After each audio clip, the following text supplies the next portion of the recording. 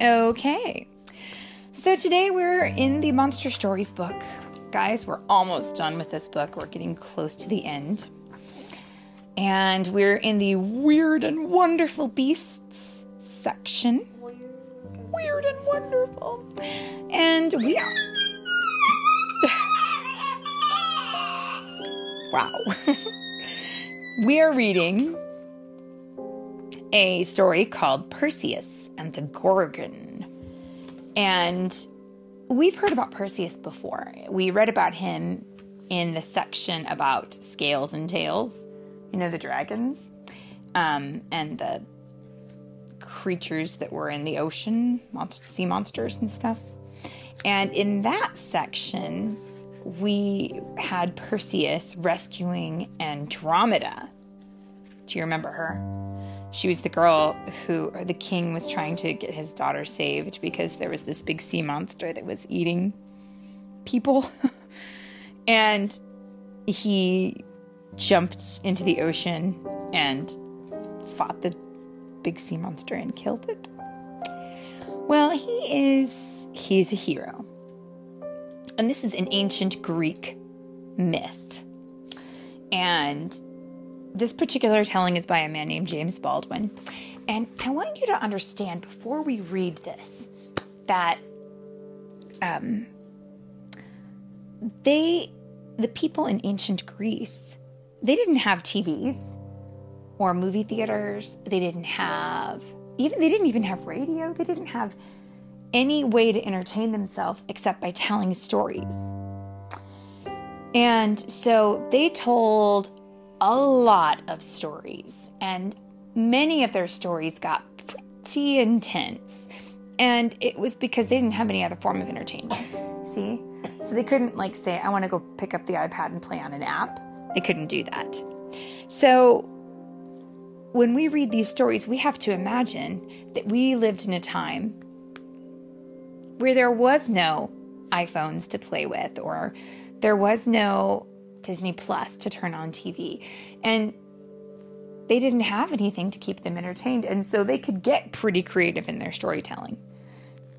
And this particular story, it gets pretty interesting and creative. So, now that I've got that disclaimer out, ladies and gentlemen, Perseus and the Gorgon by James Baldwin, read by Mommy and Philip. With his toy. Okay, are you ready? Okay. Now, in this case, the Greek hero, again, Perseus, this is who we're dealing with, has been summoned by his king, and the king has a task for him to do to prove himself as a hero. "The Gorgons," said the king, "are 3 terrible demon sisters who live in the middle of Africa. Their bodies are covered with dragon scales. Their hands are claws. They have snakes instead of hair. And they have teeth as long as tusks. Whoever looks upon them is turned into stone. All 3 are dreadful, but one, who is named Medusa, is the most dreadful of all. Now, I've been thinking, as you are fond of adventures, you will go and cut off Medusa's head." Now, Perseus was much too brave to refuse, or even think about refusing. So he lay down to get a little sleep before starting out. And he dreamt that some of the Greek gods, Pluto, Minerva, and Mercury, came to his bedside, and that each gave him a parting present. Pluto gave him a helmet, Minerva a shield, and Mercury a pair of sandals with little wings fastened to them.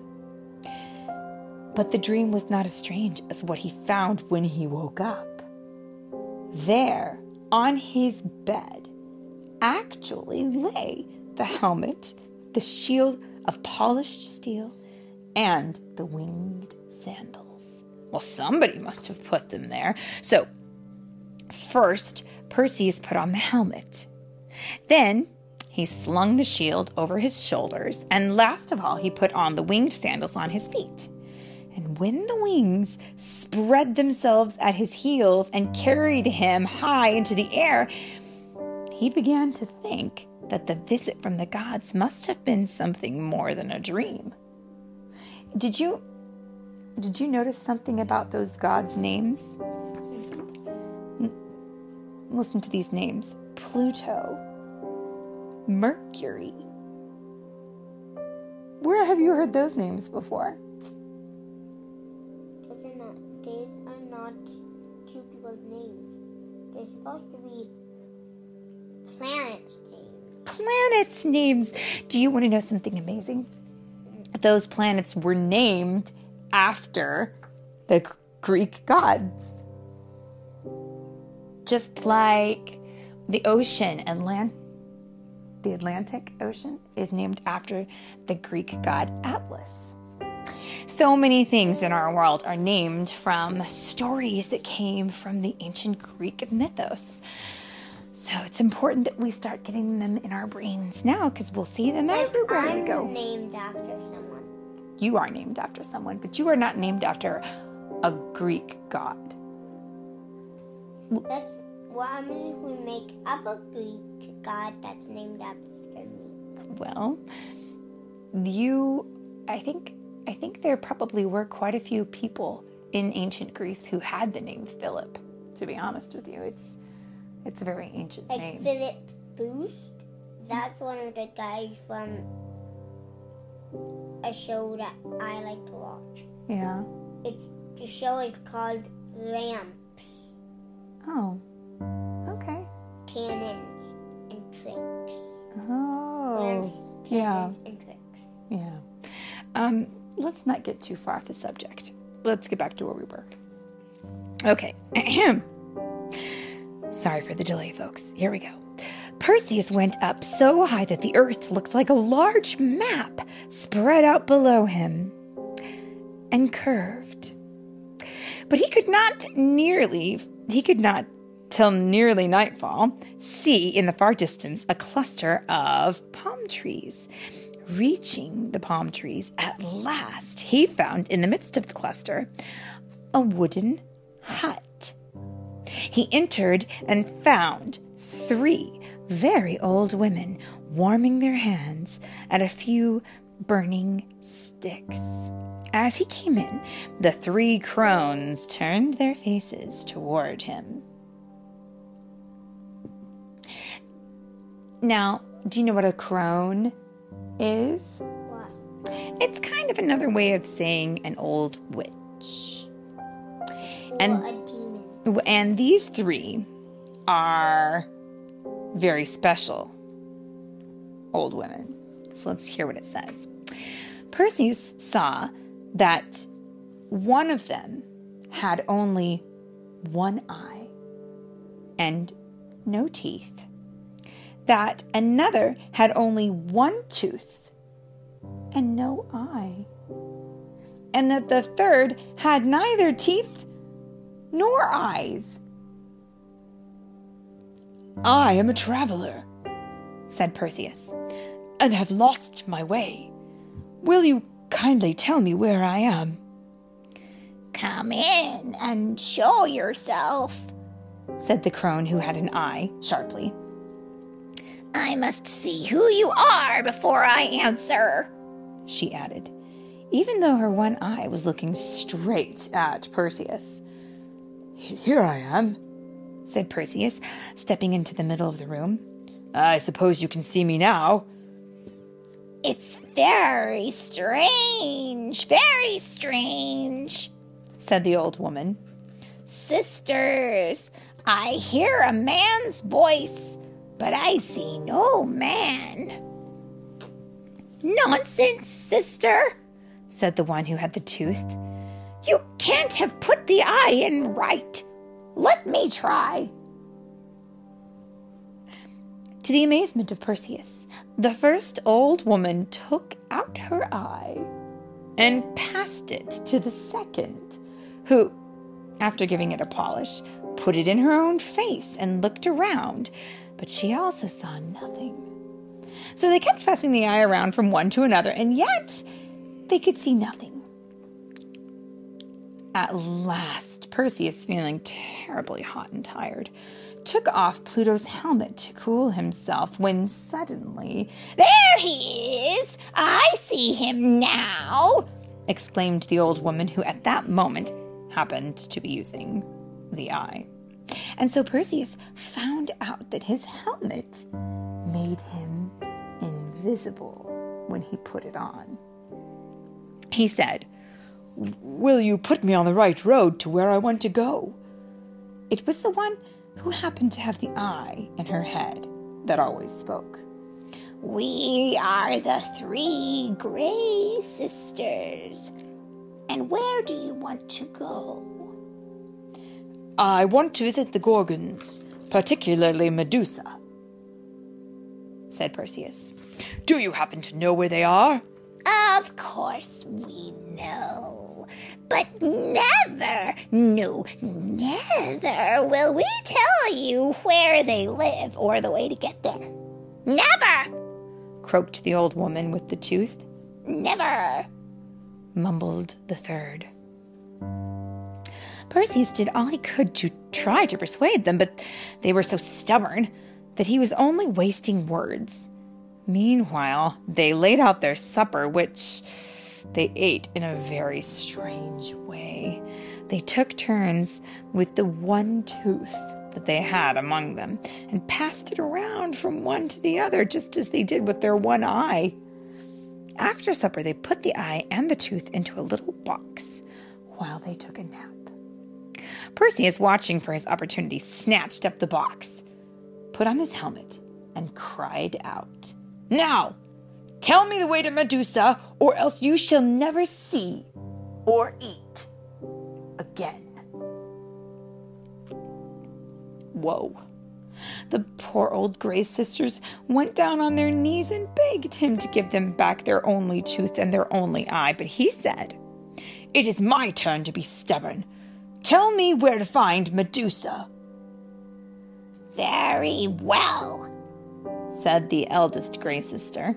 "You must go straight on, night and day, until you come to the country of King Atlas.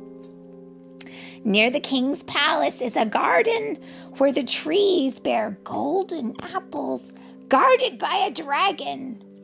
If the dragon does not devour you, you must pass the garden gate and go a long, long way till you come to a great lake where, if you do not find the Gorgons, you will be a lucky man." Perseus gave the old woman back their tooth and their eye, which they received with joy, left the hut, and traveled on. After many days, he came to a fertile country where he found a great garden enclosed by a high wall, and sure enough, at the gate, there sat a monstrous dragon with glaring eyes. But Perseus, wearing his invisible helmet, passed by safely. In time, he came to the lake, where he took off his helmet to quench his thirst. But while he was drinking, Perseus was startled by the approach of what sounded like a mighty rush of wind. He had just enough time to put his helmet on again before he saw, reflected in the lake, the flying form of the terrible Medusa, the Gorgon whom he had vowed to slay. Medusa, not seeing Perseus, sat down beside him with folded wings. Perseus remembered what would happen to him if he looked at Medusa. Do you remember what happens if you look at them? No. You get turned into stone. So he can't look at her, right? And yet, how in the world was he to fight her without looking at her? Suddenly, he thought of Minerva's shield, which was polished like a mirror. He turned it towards Medusa and saw not herself but her reflection in the polished shield, which did just as well. She was indeed a monster, even more terrible than Perseus had expected. Medusa was of gigantic size, hideous and cruel in face, with the claws and the wings of a dragon, horrible scales, and hundreds of writhing and hissing snakes on her head instead of hair. No wonder that anyone who looked on her was turned to stone straight away. Perseus, wearing his helmet and guiding himself by his mirror, from which he never moved his eyes, drew his blade and sprang upon the monster. He gave one stroke just between her chin where her scales began, and in a single moment, her hideous head was rolling on the sand. The snakes gave one last hiss, and the deed was done. Still keeping his eyes turned away, Perseus, using his shield as a mirror, found Medusa's head. He slung it out of his sight behind him, and then rising in the air, Perseus flew homewards. And that is the end of that incredibly intense story. I hope my disclaimer at the beginning was not in vain. I hope that you all enjoyed this, but remembered this was just all made up story from thousands of years ago. What do you think? Did you like it? Kind of crazy, huh? We have to say something because they can't see you. If you don't say anything, our friends won't know what you thought. Did you like it, or was it too scary? It was so terrifying. It was terrifying? Oh. Well, it's just make-believe. Okay? So let's keep that in our minds. Just make-believe. And that's also the end.